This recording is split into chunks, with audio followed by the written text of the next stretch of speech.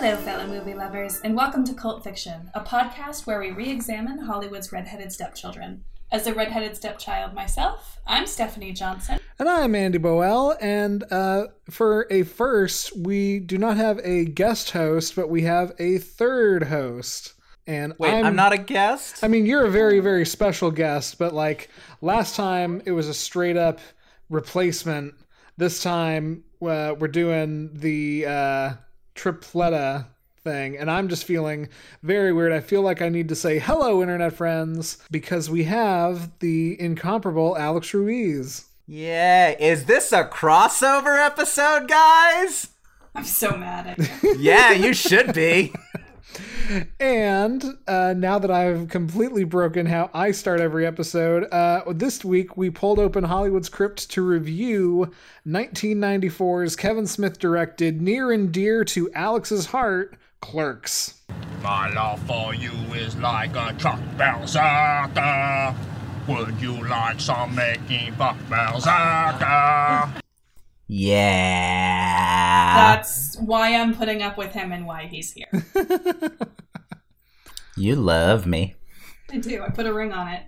I mean, at the same time, like, when we first devised the crypt list, I think this was one of the first movies. This was either one of the first movies you put down, or you saw that I put this down and was like, Alex has to be on this episode. It will be impossible otherwise.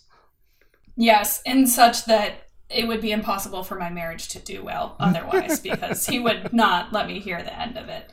I mean, here's the thing. I would have been okay if y'all didn't ask me on for this episode. Like, I would have survived, but I would have judged this episode very, very harshly. I wasn't on for Conan, which was another, like, movie that was important for my childhood. This movie was so essential to my adolescence that, like, it would have legitimately been insulting not to ask me. Well, now that we've revved around it, in case you missed the movie, Clerks is the story of Dante, a clerk of a New Jersey convenience store. Through a black and white convenience store camera, we see one day in the life of Dante Hicks, between new revelations about his girlfriend Veronica, an impromptu hockey game, a fine for $500, the death of an old flame, the reappearance of another, and a lovely bathroom surprise. Black. And yeah, so just a couple things out of the way. This is the second movie we watched that's in black and white. And bizarrely, this is black and white for the same reasons that Jim Jarmusch's Down by Law is, in that it was cheaper. So we have yet to actually watch a black and white movie that is black and white because color film wasn't a thing yet. Oh, we'll get there. Someday. Someday. It'll happen. Yeah. And this is also the second movie that is the, start of somebody's career. The other one being Peter Jackson's Bad Taste. And I gotta say, like, personally, I think there is something so endearing about watching somebody's freshman efforts. Neither of them are perfect movies, I think, but there's something about it that I deeply love and respect. And I mean, clearly a lot of people did as well, because, Clerks is Clerks. I feel like everybody knows Clerks, or at least everybody's heard of it. And certainly everyone's heard of Kevin Smith. So he shot his shot and it worked out for him. Yeah, it's one of those kind of other love letters to film, because I think he sold how much of his comic collection, Alex? Okay, so the entire budget of the movie was $27,000, $27,575, but to be exact. And he sold most of his, like, prized comic book collection. Right. Also maxed out, like, I think 8 to 10 credit cards. Respect. He also Respect. Yeah, he dipped into, like, what was left of a college fund that he had, because he at this point dropped out of, like, 2 different colleges, one in New Jersey and one that was, like, I think the Vancouver Film School, if I remember correctly. And he also spent his insurance money from a car that he and Jason Mewes lost in a flood. Like, he put everything he had into getting together that $27,000 to make this movie, most of which was spent on film. Which I believe, and it makes it so sweet, because I think that's what we love about first movies on Cult Fiction, is like the heart is right there. Yeah, I think the heart, and just also like the ingenuity, the means under which this movie was made required them to get creative as hell. And there's so much about it, like, the reason they did black and white color stock, beyond the fact that it was cheaper than color film, was the other thing was they couldn't afford to light everything properly. So if they had done this in color, it would have either looked totally weird, or they would have needed to have spent a whole lot more money making it look correct. But in black and white, you can't see color tones the same way. Dante spends the whole movie with the shutters closed because somebody stuck gum in the locks. The actuality is because the entire thing was filmed during the night, and they couldn't afford to actually have anything be in the sun. Stuff like that is just so like, shit, good for you, Kevin Smith, for figuring out how to make the thing happen. And the fact that he used his family members and friends as actors, similar to Bad Taste, where it was just a group of friends making a movie on the weekends for however many, 4 years, I think it was. Yeah. But like, Kevin Smith's mom and sister are in this.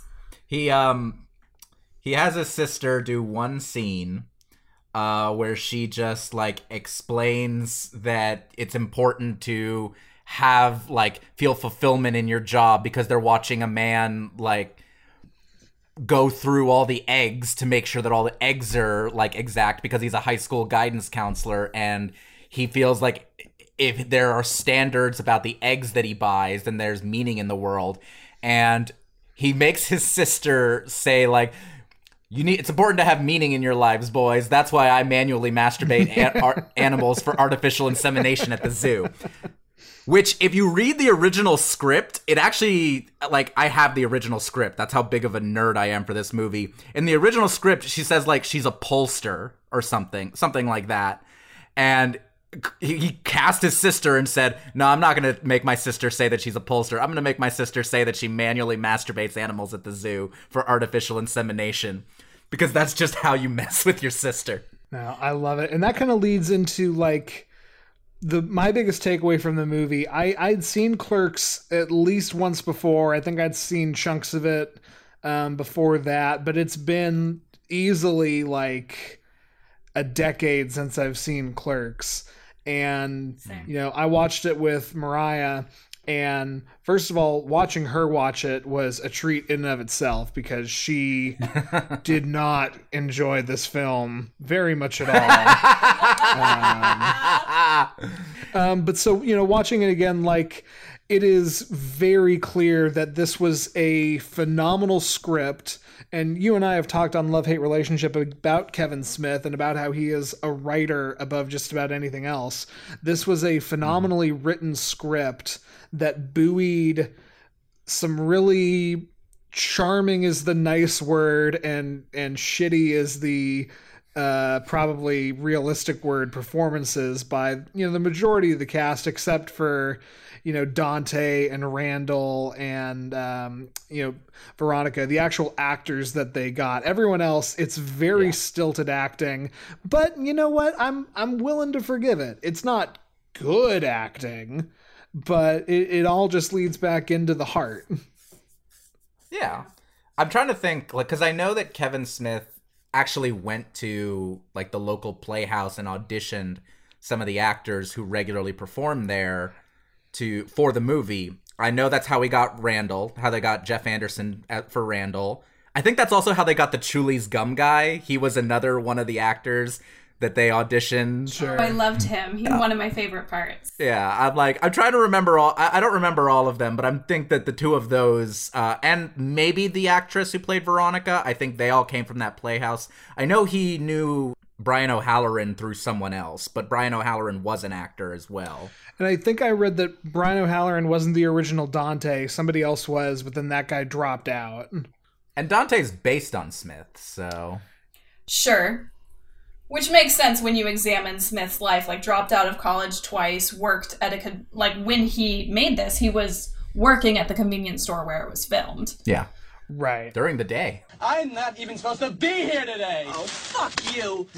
Yeah, and that can't be highlighted enough. You know, like if you're somebody who listens to Cult Fiction and hasn't gone through Love-Hate Relationship, hasn't heard our talk about Kevin Smith, like it cannot be understated the hell he put himself through to make this movie and the blood, sweat, and tears. Like, correct me if I'm wrong, Alex, but he would basically open the convenience store that the movie takes place in at 6 a.m., work until 11, start shooting, through the night with everybody else until around 4 or so, catch an hour's sleep, and then repeat for 3 weeks.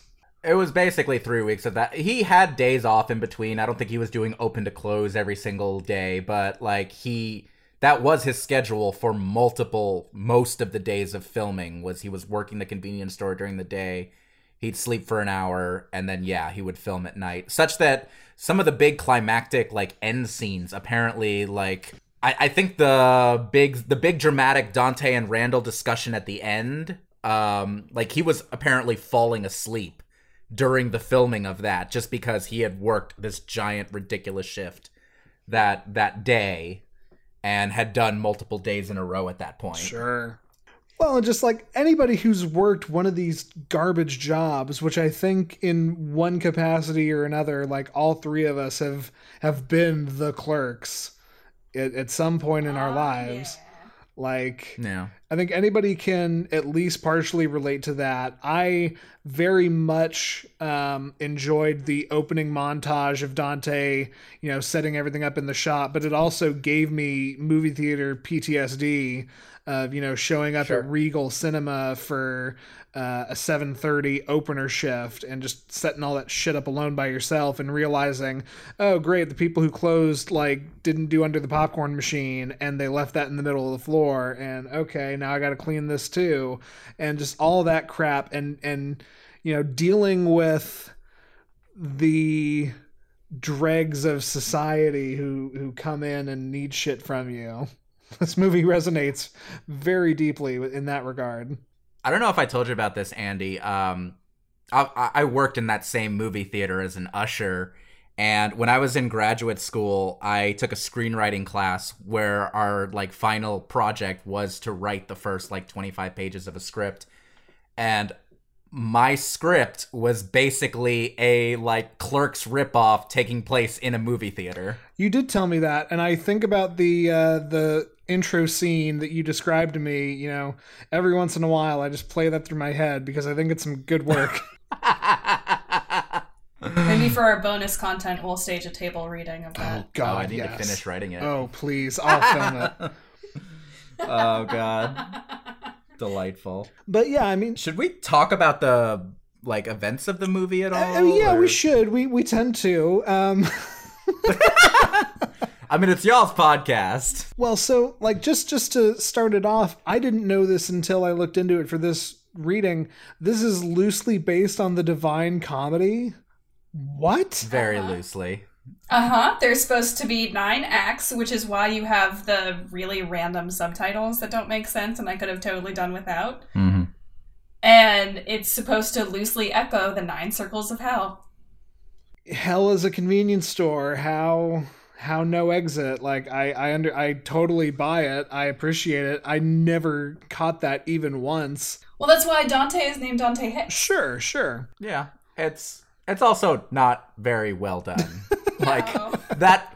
I love this movie, but that part of this movie is not very well done, like at all. It's clearly a thing that was like from an earlier draft and it was kind of abandoned and just kind of left, like the subtitles were left in there and all of that, but sure.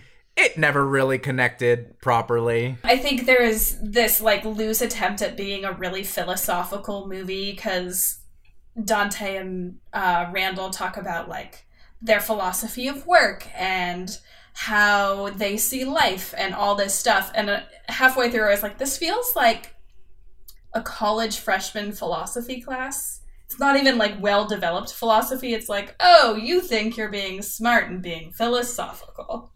Sure. Okay. I think the ending really ties that together because, up until that point, it almost seems like just a series of vignettes. I mean, yeah, the overall point is we're trapped in the convenience store along with Dante, but it's kind of like Down by Law, or at the very least, it's very art house, and it's very just like, okay, like almost the tone and the feeling and the setting matter more than the actual events. You know, now that you make the comparison to Down by Law, I'm seeing a lot of similarities. Yeah. Well, something about all of Kevin Smith is a wordy ass writer. Like, whether it's his movies or even his comic books, like he's very, very, he overwrites. That's always been a thing for him. I know you all do your reading recs. I will probably suggest for the reading recs, there is a book of Kevin Smith, like, blog post that he did. It's called Silent Bob Speaks. It's very outdated at this point. It came out, I think, in like 2006. I read the whole thing. But in it, he talked about one of his movies where he was given like a proper cinematographer, like a good ass has experience in giant, really, really visually beautiful movies, and he's like, y'all know that I'm the least like visually oriented director that's probably ever, like, my shit is just two people in a room talking like 97% of the time, such that he was apologizing to this cinematographer, and he was just like, it's fine, we'll make it look nice. Well, and I feel like that's another similarity with Down by Law. I mean, there are some lovely wide shots of the swamp and the bayou, and there's a really nice slow pan at the end where it pans back out and you see the road diverging, and that's really nice. But for the most part, Jarmusch's movies are all also two people in a room talking to each other about stuff. Sure. Yeah, I think the through line is like, and as I say this, I'm kind of surprised this hasn't happened. You could make Clerks a play very easily. You could. There was supposedly there was a brief moment where Clerks 3 was potentially going to be a Broadway play. Like, he was in talks with people about it, and it just never amounted to anything. But there was a brief period of time where that was being considered. I don't hate that.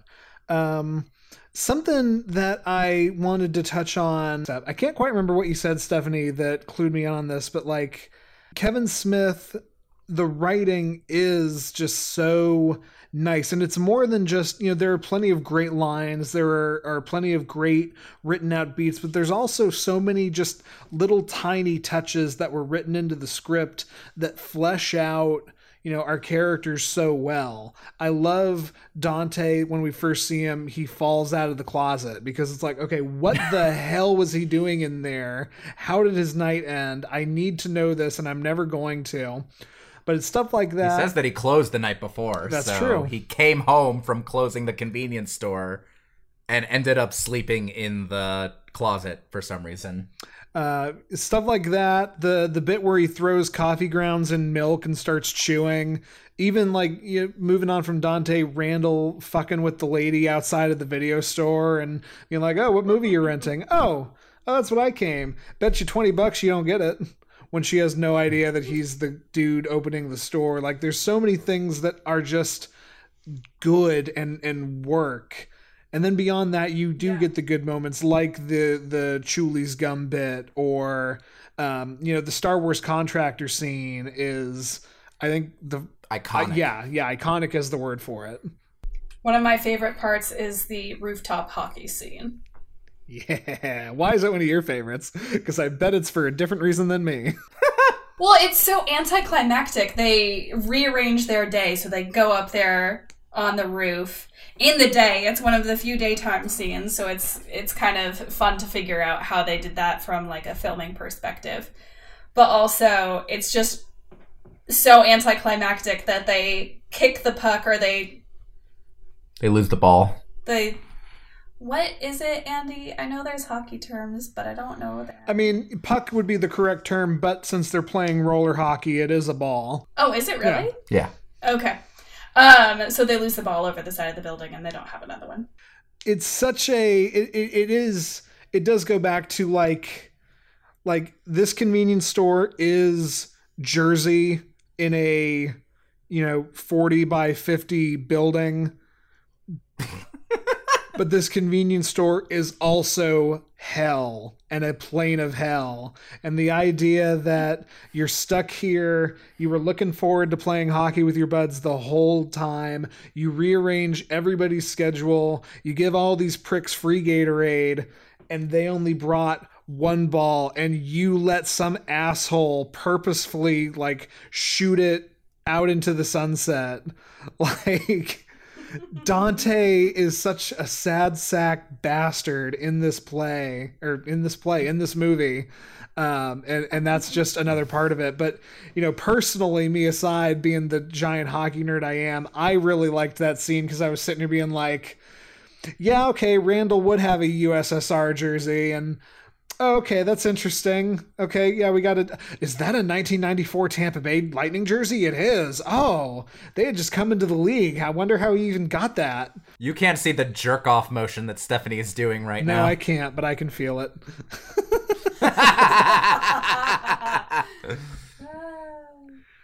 I mean, fair enough. The way you feel about that hockey scene is the way I feel about the Star Wars scene. As the, major Star Wars nerd. I guess is the way that I feel about Veronica's outrage at the 37 Dicks thing. Sure. Yeah. I actually didn't care for Veronica's acting. It felt kind of stilted to me.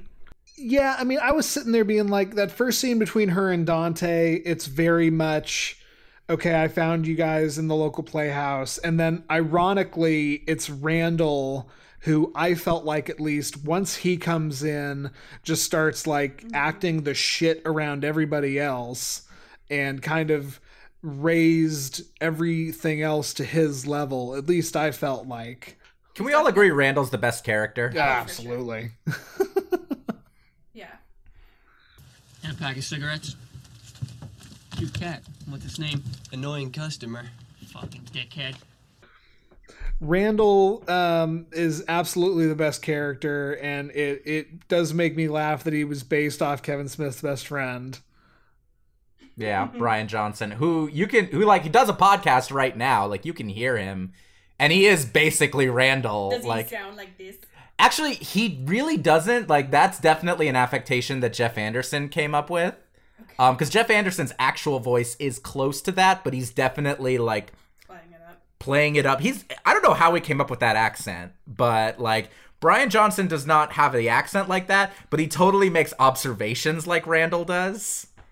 He is the one who will go off on a dumbass rant like Randall will, or mess with people the way Randall will. And yeah, Randall was basically, Brian Johnson just worked at the RST video while Kevin Smith was in the convenience store, and he would just lock the video store and come over and hang out with Smith on shifts and fuck around and show customers his porno mags and be a complete asshole.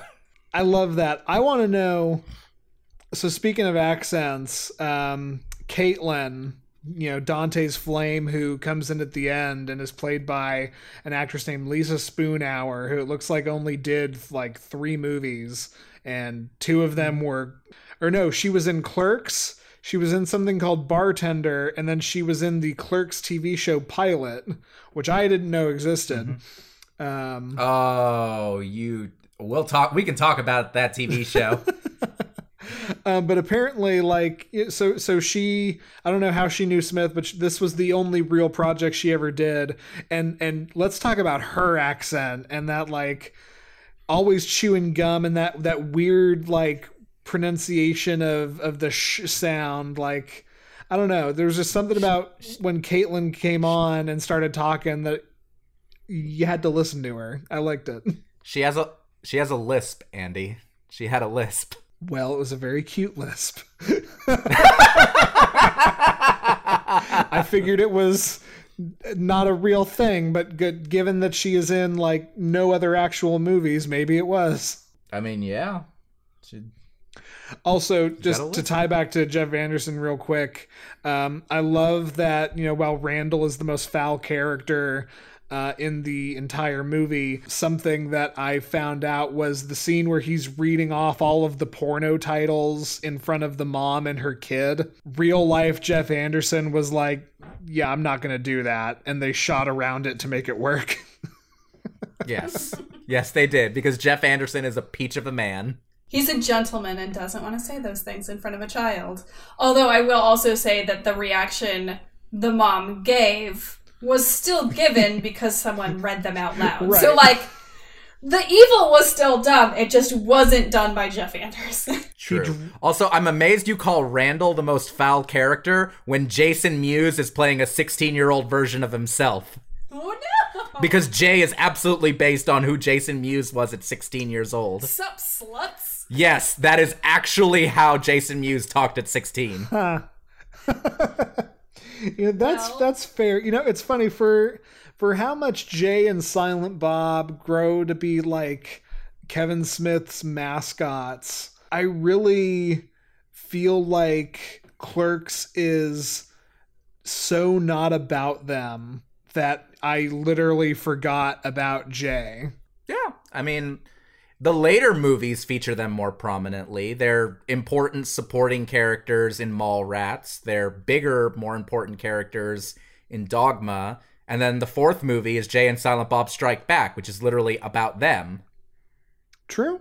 Like, their profile increases as it goes along, but this first movie, they're really just kind of there to break up the scenes and for Jason Mewes to say ridiculous shit.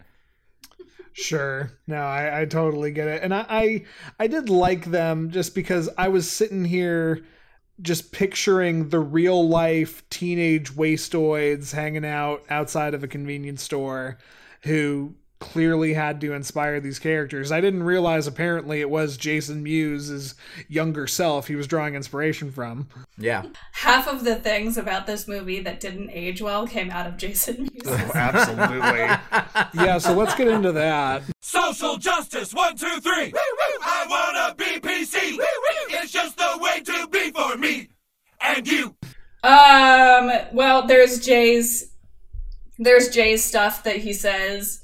Dante's reaction to Veronica's 37 dicks thing is definitely slut-shamey. There's only 3 named women characters in this movie, and all of them have slept with Dante. Mm-hmm. Okay. And you don't even see one of them. She's just talked about. And there's some real casual homophobia. Yep. And that's the biggest one. Not to say that it's more important than any of the others, because I think you're right. And, you know, at the end of the day, I think Dante was written to be a little bit of a scumbag with how he handles his relationship with Veronica, and especially how he mentally drops it the second Caitlin is back in town and is instantly trying to get back with her. I think Kevin Smith understood that he was making the character be incredibly shitty at that point. But, you know, we're 15 years later, or 25 years later. 25 years later, Dante is a lot more of a scumbag for, you know, slut shaming. And just as a whole, like, I instantly picked up on just how the blatant homophobia was, as you know, where I had to sit here and be thinking about the thing we always say is you can't excuse something because it was just a product of its time. But I don't really know what else to say about that other than I'm sure Kevin Smith seems like the kind of guy who understands and grew from that. And, you know, I haven't seen... He's addressed it. Yeah, sure. And I haven't seen the Jay and Bob's reboot, which is the latest View Askew movie, but I'm sure there's a lot less of that sort of problematic language in that film. I mean, I have also not seen Reboot, but even by Dogma, like, he's actively using, like a minor subplot of Dogma is the fact that Jay clearly has some latent self-hating homophobia because he's actually, like, really into guys, but he refuses to admit it about himself, and he has to, like, prove his masculinity. Like, that's a minor plot point in Dogma. He's openly admitted that he didn't think about that very much until his brother came out as gay to him, and he was like, "Oh, I'm a monster." And, like, he's he's fully said, like, I don't stand by any of that shit that I did or talked about in my 20s. Like, it was lazy, it was bad, it was hurtful, and I don't do that anymore, and I try not to do that anymore. Sure. And I think that deserves some applause, as well as, one of the things you touched on in the notes here is, Clerks was a Miramax film. And after Weinstein was revealed to be one of the most despicable pieces of shit to ever waltz through Hollywood, I don't want to put the wrong words in your mouth, but what did Smith do in regards to that? So before all the allegations were made public, Kevin Smith talked about Harvey Weinstein as being this like really big mentor to him, somebody who helped him get into the industry, etc., etc. When everything came out, he had a very public reckoning where he was like, this is someone who meant a lot to me, but I can't stand by them. And what he has done is all of his Miramax movies, which, let's be fair, are all of the movies that make him the most money, any royalties he gets from them, he donates them to women's charities and domestic violence shelters. So he does not accept a single cent from any of the Weinstein Company movies that he made without just straight up donating them. And I think that's, that deserves a little bit of admiration then, because he could have not. Yeah, and that's... Tarantino didn't. Yeah, that's definitely how allies should reckon for their actions, is realize, like, oh, this person helped me, but also I'm in a place of privilege where I am fine without this money. What can I do to help the world in this specific way? Yeah. I always love when celebrities kind of tailor their charity giving to the thing that they're trying to overcome. Totally. Yeah. Before we totally walk out of the social justice 1, 2, 3 zone, I want to legitimately ask the both of you something. So, 25 years later, how do we look upon Caitlyn's sex scene? It's not great, Andy. No, it's not. Mariah was straight up fucking horrified. And my dumbass, because I had seen this 10 years ago and knew it was coming, was stifling laughter. And I'm not necessarily proud of that, but I want to, actually have a discussion on that beat. It's the climax of the film. No pun intended. Climax. Stephanie, would you like to comment first? I feel like you deserve to. I mean, it's obviously a rape scene. She goes in, she has sex with someone who's different than she thinks she's having sex with, and he may or may not have been dead beforehand. They say he was dead. So that's icky on another level. She had sex with a dead man, so it's complicated, and I don't love it. Mm-hmm.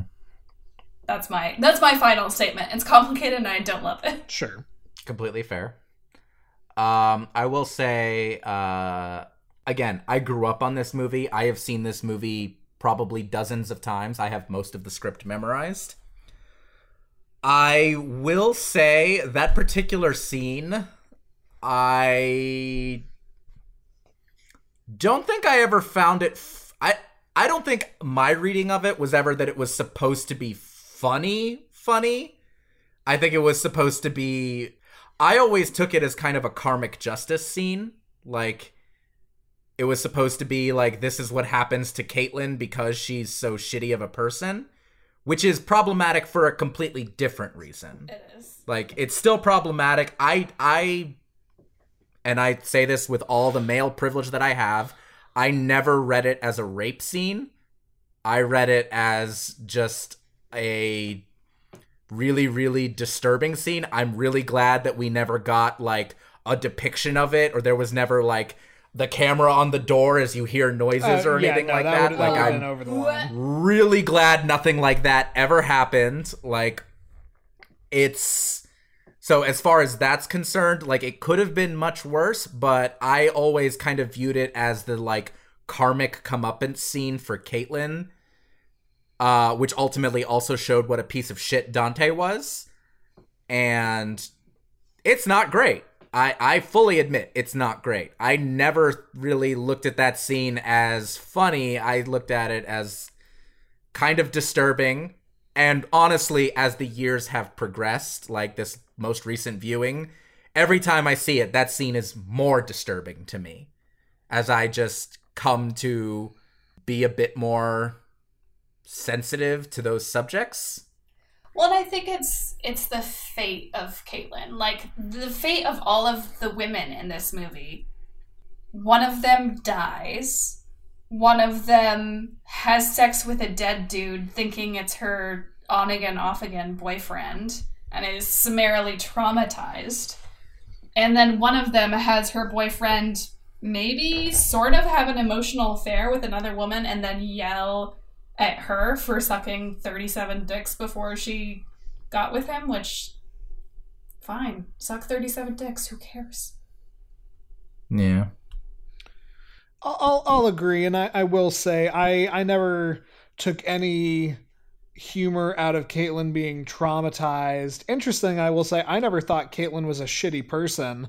Maybe I glossed over this, but I thought as far as she knew, Dante and Veronica were on the outs, and that makes Dante an even bigger piece of shit.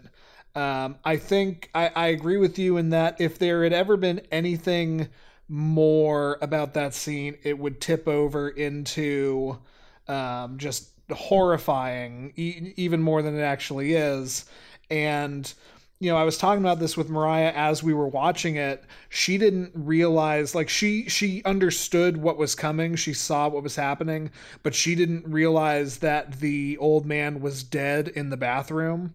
So for the first couple of moments, she thought it was a straight up rape scene and couldn't understand. And then after it was clear the guy was dead, and that kind of leads me into my thing. I see it as the most pitch black humor possible, but I guess just for my own failings and upbringing or what have you, I always did see that as a comedy scene. But I will say I'm not above totally admitting that there is no good reason to find that part funny and restructure my own thinking on that a little bit.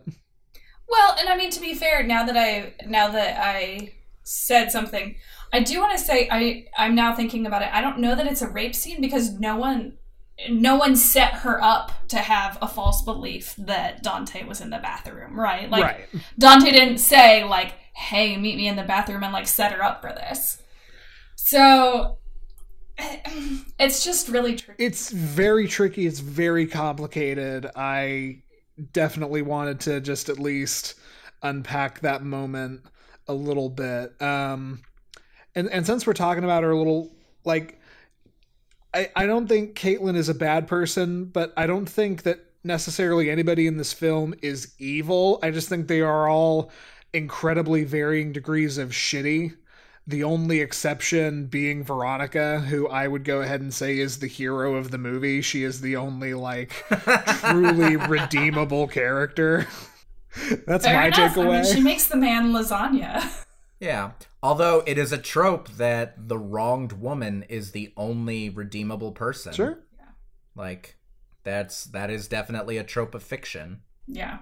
Sylvan can be talked into anything. Why do you say that? Well, like you said, she snowballed him. Sylvan? No, I snowballed him.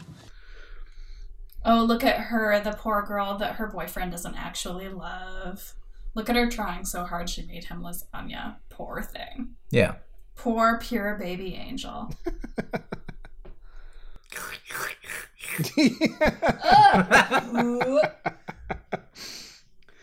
Oh, man. Which is a great Randall moment. It's a great Randall moment. Like, when this movie is good, it is phenomenal. The 37 dick scene, like, you know, one of the things I read is the guy at Miramax who was reading this script, he read the line where Dante turns to the customer and is like, my girlfriend just sucked 37 dicks. And the guy goes, in a row? In a row? And he laughed so hard and stopped reading because he was like, that's all I need to see to say that this movie is good to go. Like the 37 dicks bit is gold. The Star Wars contractor scene is iconic. Rooftop hockey is great. I love that they go to a wake and we never actually see how Everything is disturbed. We hear about it afterwards, but it's so funny just to see them both tearing ass out of there and into the car.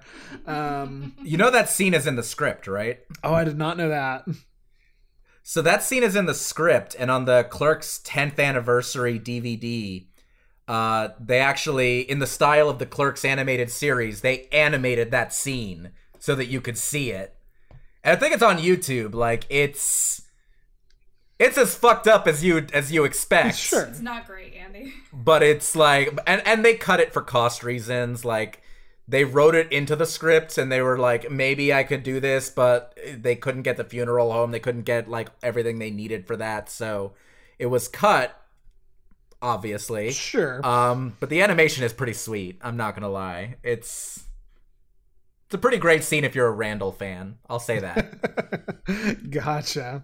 There's so many good little bits, too. Like, there is a sign as Dante is sitting behind the counter with Veronica painting her nails that says, if you're planning to shoplift, let us know. Yeah. No, I love that.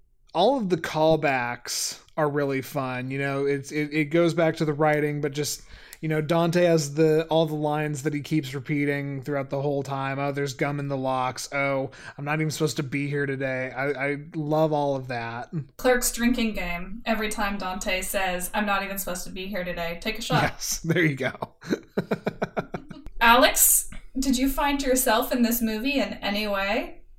I find myself all over this movie. I'm specifically talking about one of the customers of the convenience store.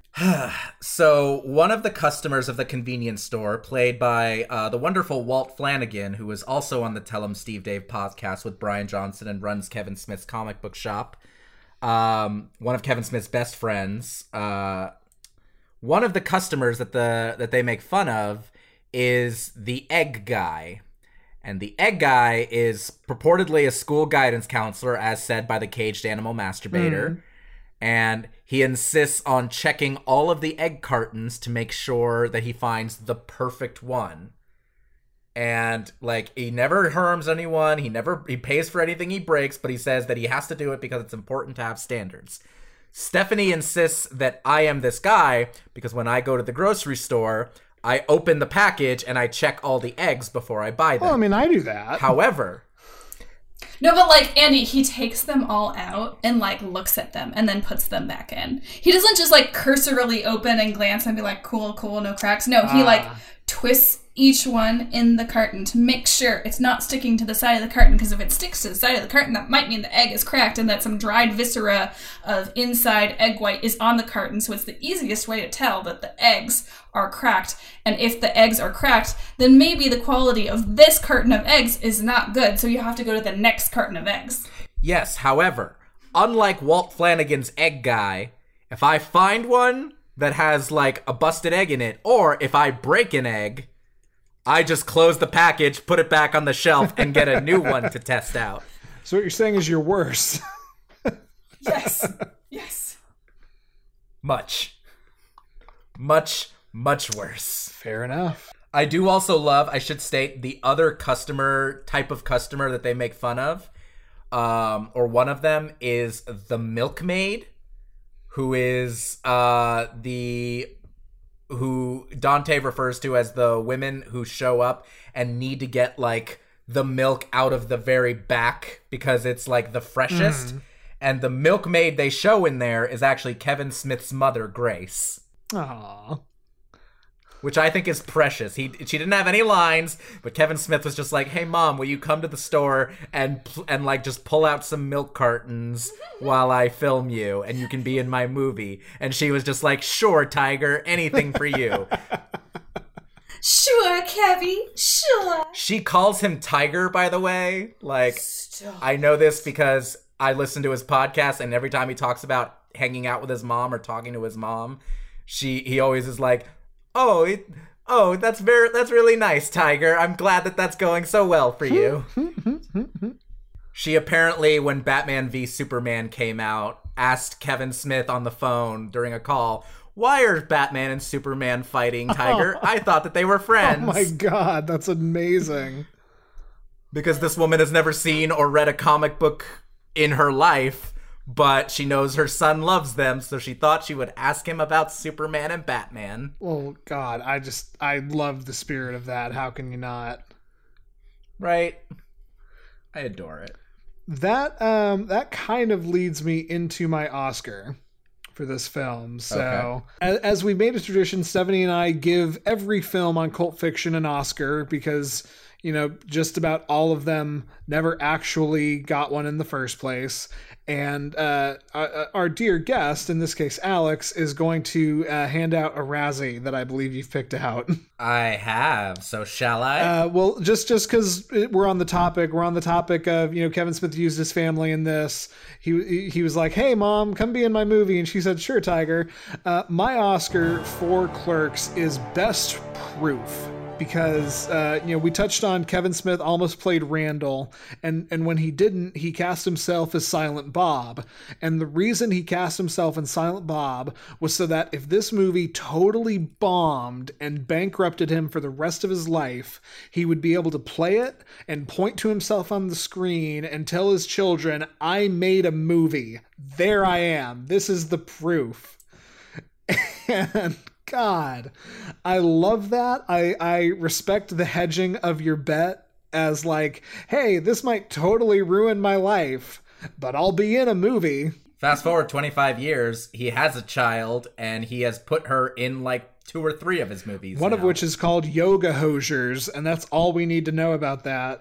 No thanks. Alex, would you like to give out your Razzie? Don't you have an Oscar to give? I do. So argumentative. This guest is never coming back on, Andy. I mean, there are several other movies that we've highlighted as Alex should do this one. Well, Alex should do that one because it's terrifying. Don't tell me where I'm not going to be coming on. All right, my Oscar for this movie goes to Oscar for Best Friend and Voice of Reason to Randall Graves. I think Randall is probably my favorite character in this movie. I don't know what it says about me, but the 19-year-old girl who first saw this movie had a huge crush on Randall Graves. And, yeah, I think he's the driving force and love behind this movie.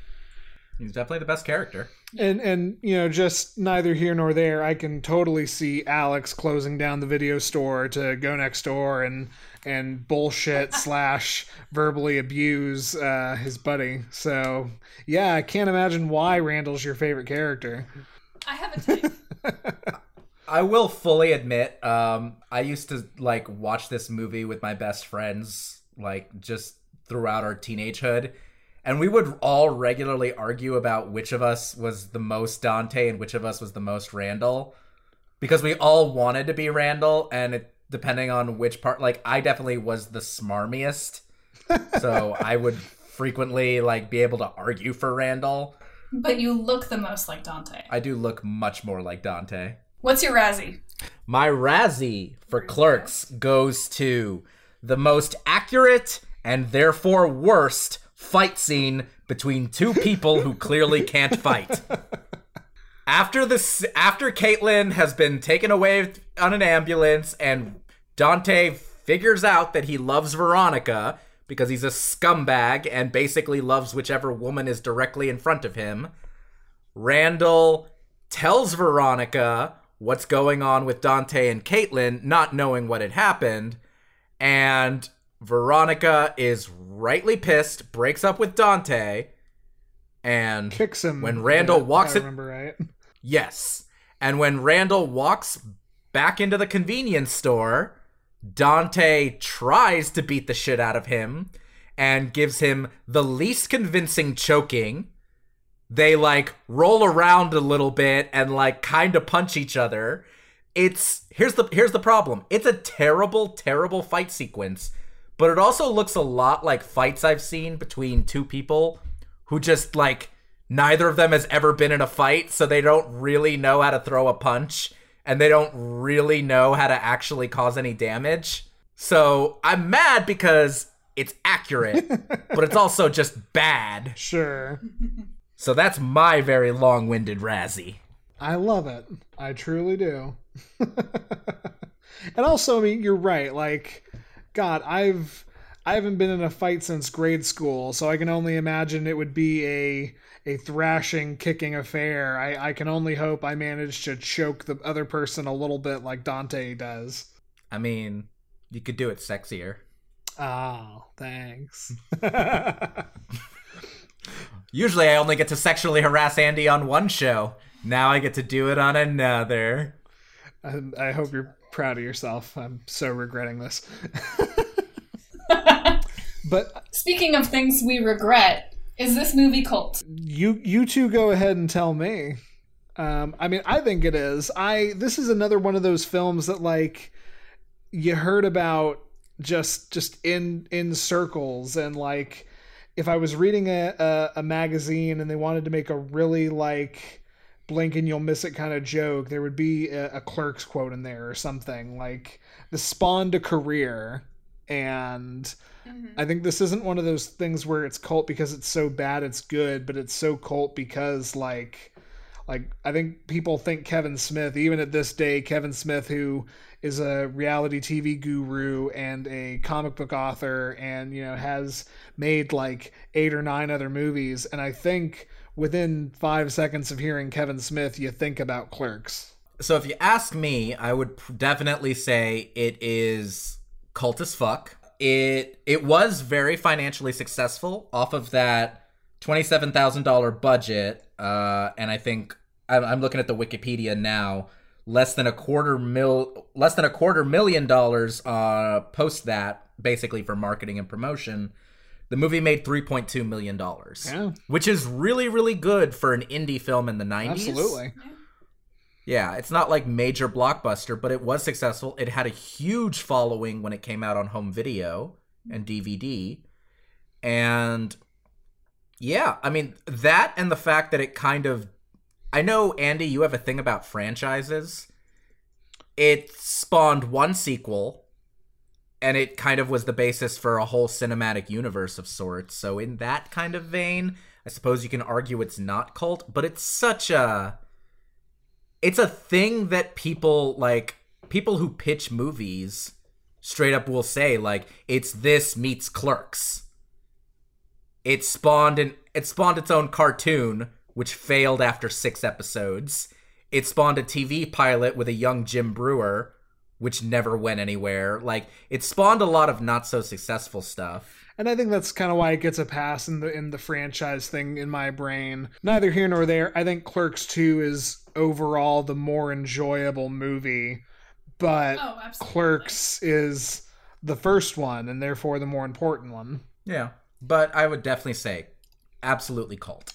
And quotable as shit. So for my quote, I have... Alex, do you want to do it because your Randall accent is so much better than mine? Hey, Caitlin. Break his heart again this time and I'll kill you. Nothing personal. That's my favorite quote. That is like Randall's shining moment, that and when he finally tells Dante off at the end. No, that is a very good quote. That is a very you sentiment beyond that. So I dig it. Yep. I've said something similar to people I love. Andy, do you have a quote? I do have a quote, and you know, at one point Dante's saying, "Man, this job would be great if it wasn't for the customers." Or maybe it's Randall. One of them says it. That just is such a... Like, that puts me back in my popcorn shoveling days at Regal, where it's like, man, this would be an awesome movie if it weren't for the fucking people. I mean, yeah. That is a Dante line, if I remember correctly. Yeah, that's what I thought. My quote is another Randall, but it's a little longer, so I'm going to see if I can do this.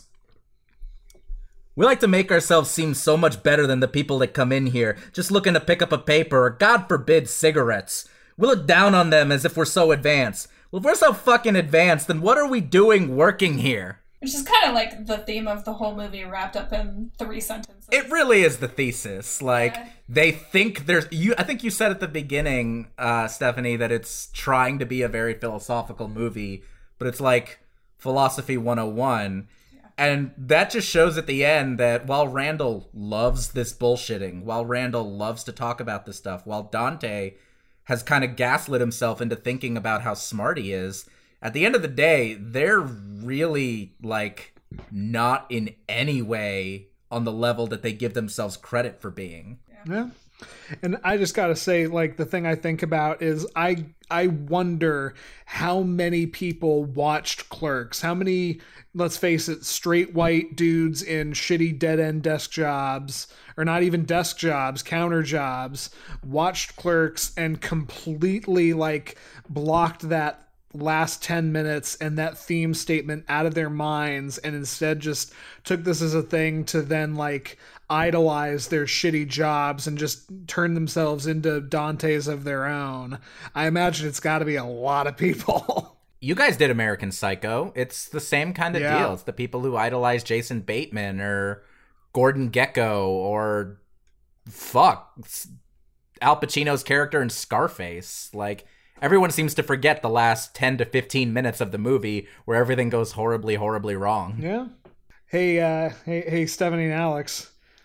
You know what doesn't go horribly, horribly wrong? The dance scene in Footloose that this music is from.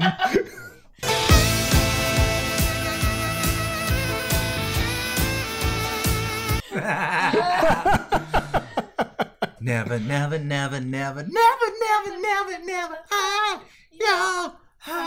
God, I love Footloose. Footloose is like there's gonna come a day, God willing, we have some sort of special live show or something, and I think Footloose has to be the movie we talk about. Anyway, so it is my curse to constantly go up against Stephanie in this game we like to play on every episode, and I know full well that I'm actually most of the time going up against you. So, knowing full well I'm walking into a tiger pit here, I was able to connect to Kevin Bacon in, let's see, 1, 2, 3 movies. Jason Mewes is in Dogma, which is also a very enjoyable movie that I'm kind of debating whether or not should get thrown up on the list. But for reasons I'll never understand, has Ben Affleck and Matt Damon. Ben Affleck was in Armageddon with Liv Tyler, who was in Super, which is 100% on the list and is a fucked up movie, with Kevin Bacon. Hey, Andy. Hey, Alex. Brian O'Halloran was in Mallrats with Michael Rooker, who was in Super with Kevin Bacon. Whoa! Wait, we both went to... Whoa!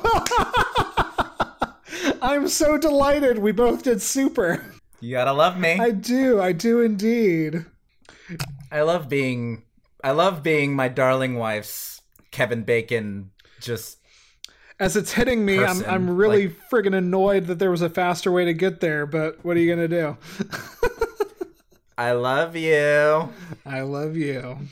Oh, I also love the last thing we do on each episode of Cult Fiction, which is we put our hands into fate, as it were, aka the Hollywood Crypt, aka I use a random number generator to pick the next movie. We still have 311 movies, several of which we have noted as good opportunities for Alex to be a guest host. That is how he finally got on for us to talk about Clerks. Let's find out if that's going to be a trend. Might be if we talk about Anaconda. Might be. So I'm going to go ahead and spin the list. And we have... Number 170. 170 is a horror movie from 2000 that I have a feeling that you are going to very much enjoy, Stephanie. It is Ginger Snaps, which is a movie about a redhead woman who becomes a werewolf. What? I've never heard of this. I have never seen this movie. I have heard comparisons to Teeth. Ginger Snaps, 2000 horror drama, an hour 48 minutes. You can see it on Tubi TV, Vudu TV, YouTube for $2.99, etc., etc., etc. It's the 2000 Canadian horror film directed by John Fawcett and starring Emily Perkins. The film focuses on two teenage sisters who have a fascination with death. What? Yeah. Wait, what? I'm into it. On the night of Ginger's first period, she is savagely attacked by a wild creature. Ginger's wounds miraculously heal, but something is not quite right. Now Bridget must save her sister and herself. I am here for this. Yes. Well, I will not lie. This is a movie I've been sitting here kind of hoping that we got to sooner rather than later. I'm very excited. I have never seen this. All I know is it is a werewolf movie, and I'm about it. The fashion is very peak 2000 as well. So it's very like early seasons of Buffy. Yes, absolutely. So I will say I'm sure you'll be watching this, Alex.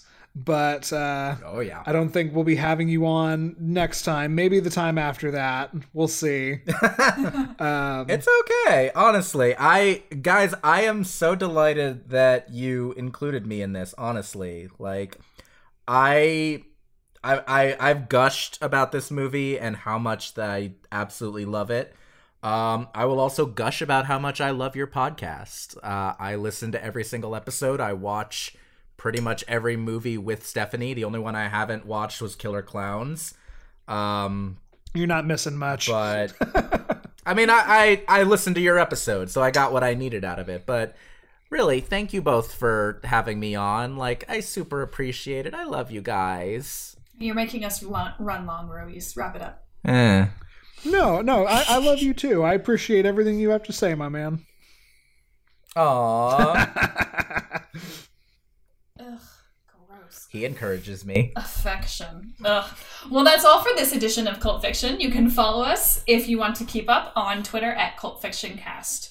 You can also follow, rate, and review us on iTunes or wherever you get your podcasts. We'll close the crypt for now. But join us next time as one of us gets their period for the first time and is attacked by a wild creature with startling consequences as we watch 2000's Ginger Snaps. For Stephanie Johnson and Alex Ruiz, I've been Andy Boel.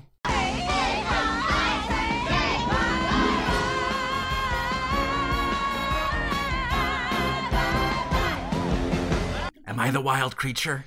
You're always the wild. Am I the one getting my period for the first time? I haven't gotten it yet. Oh, no.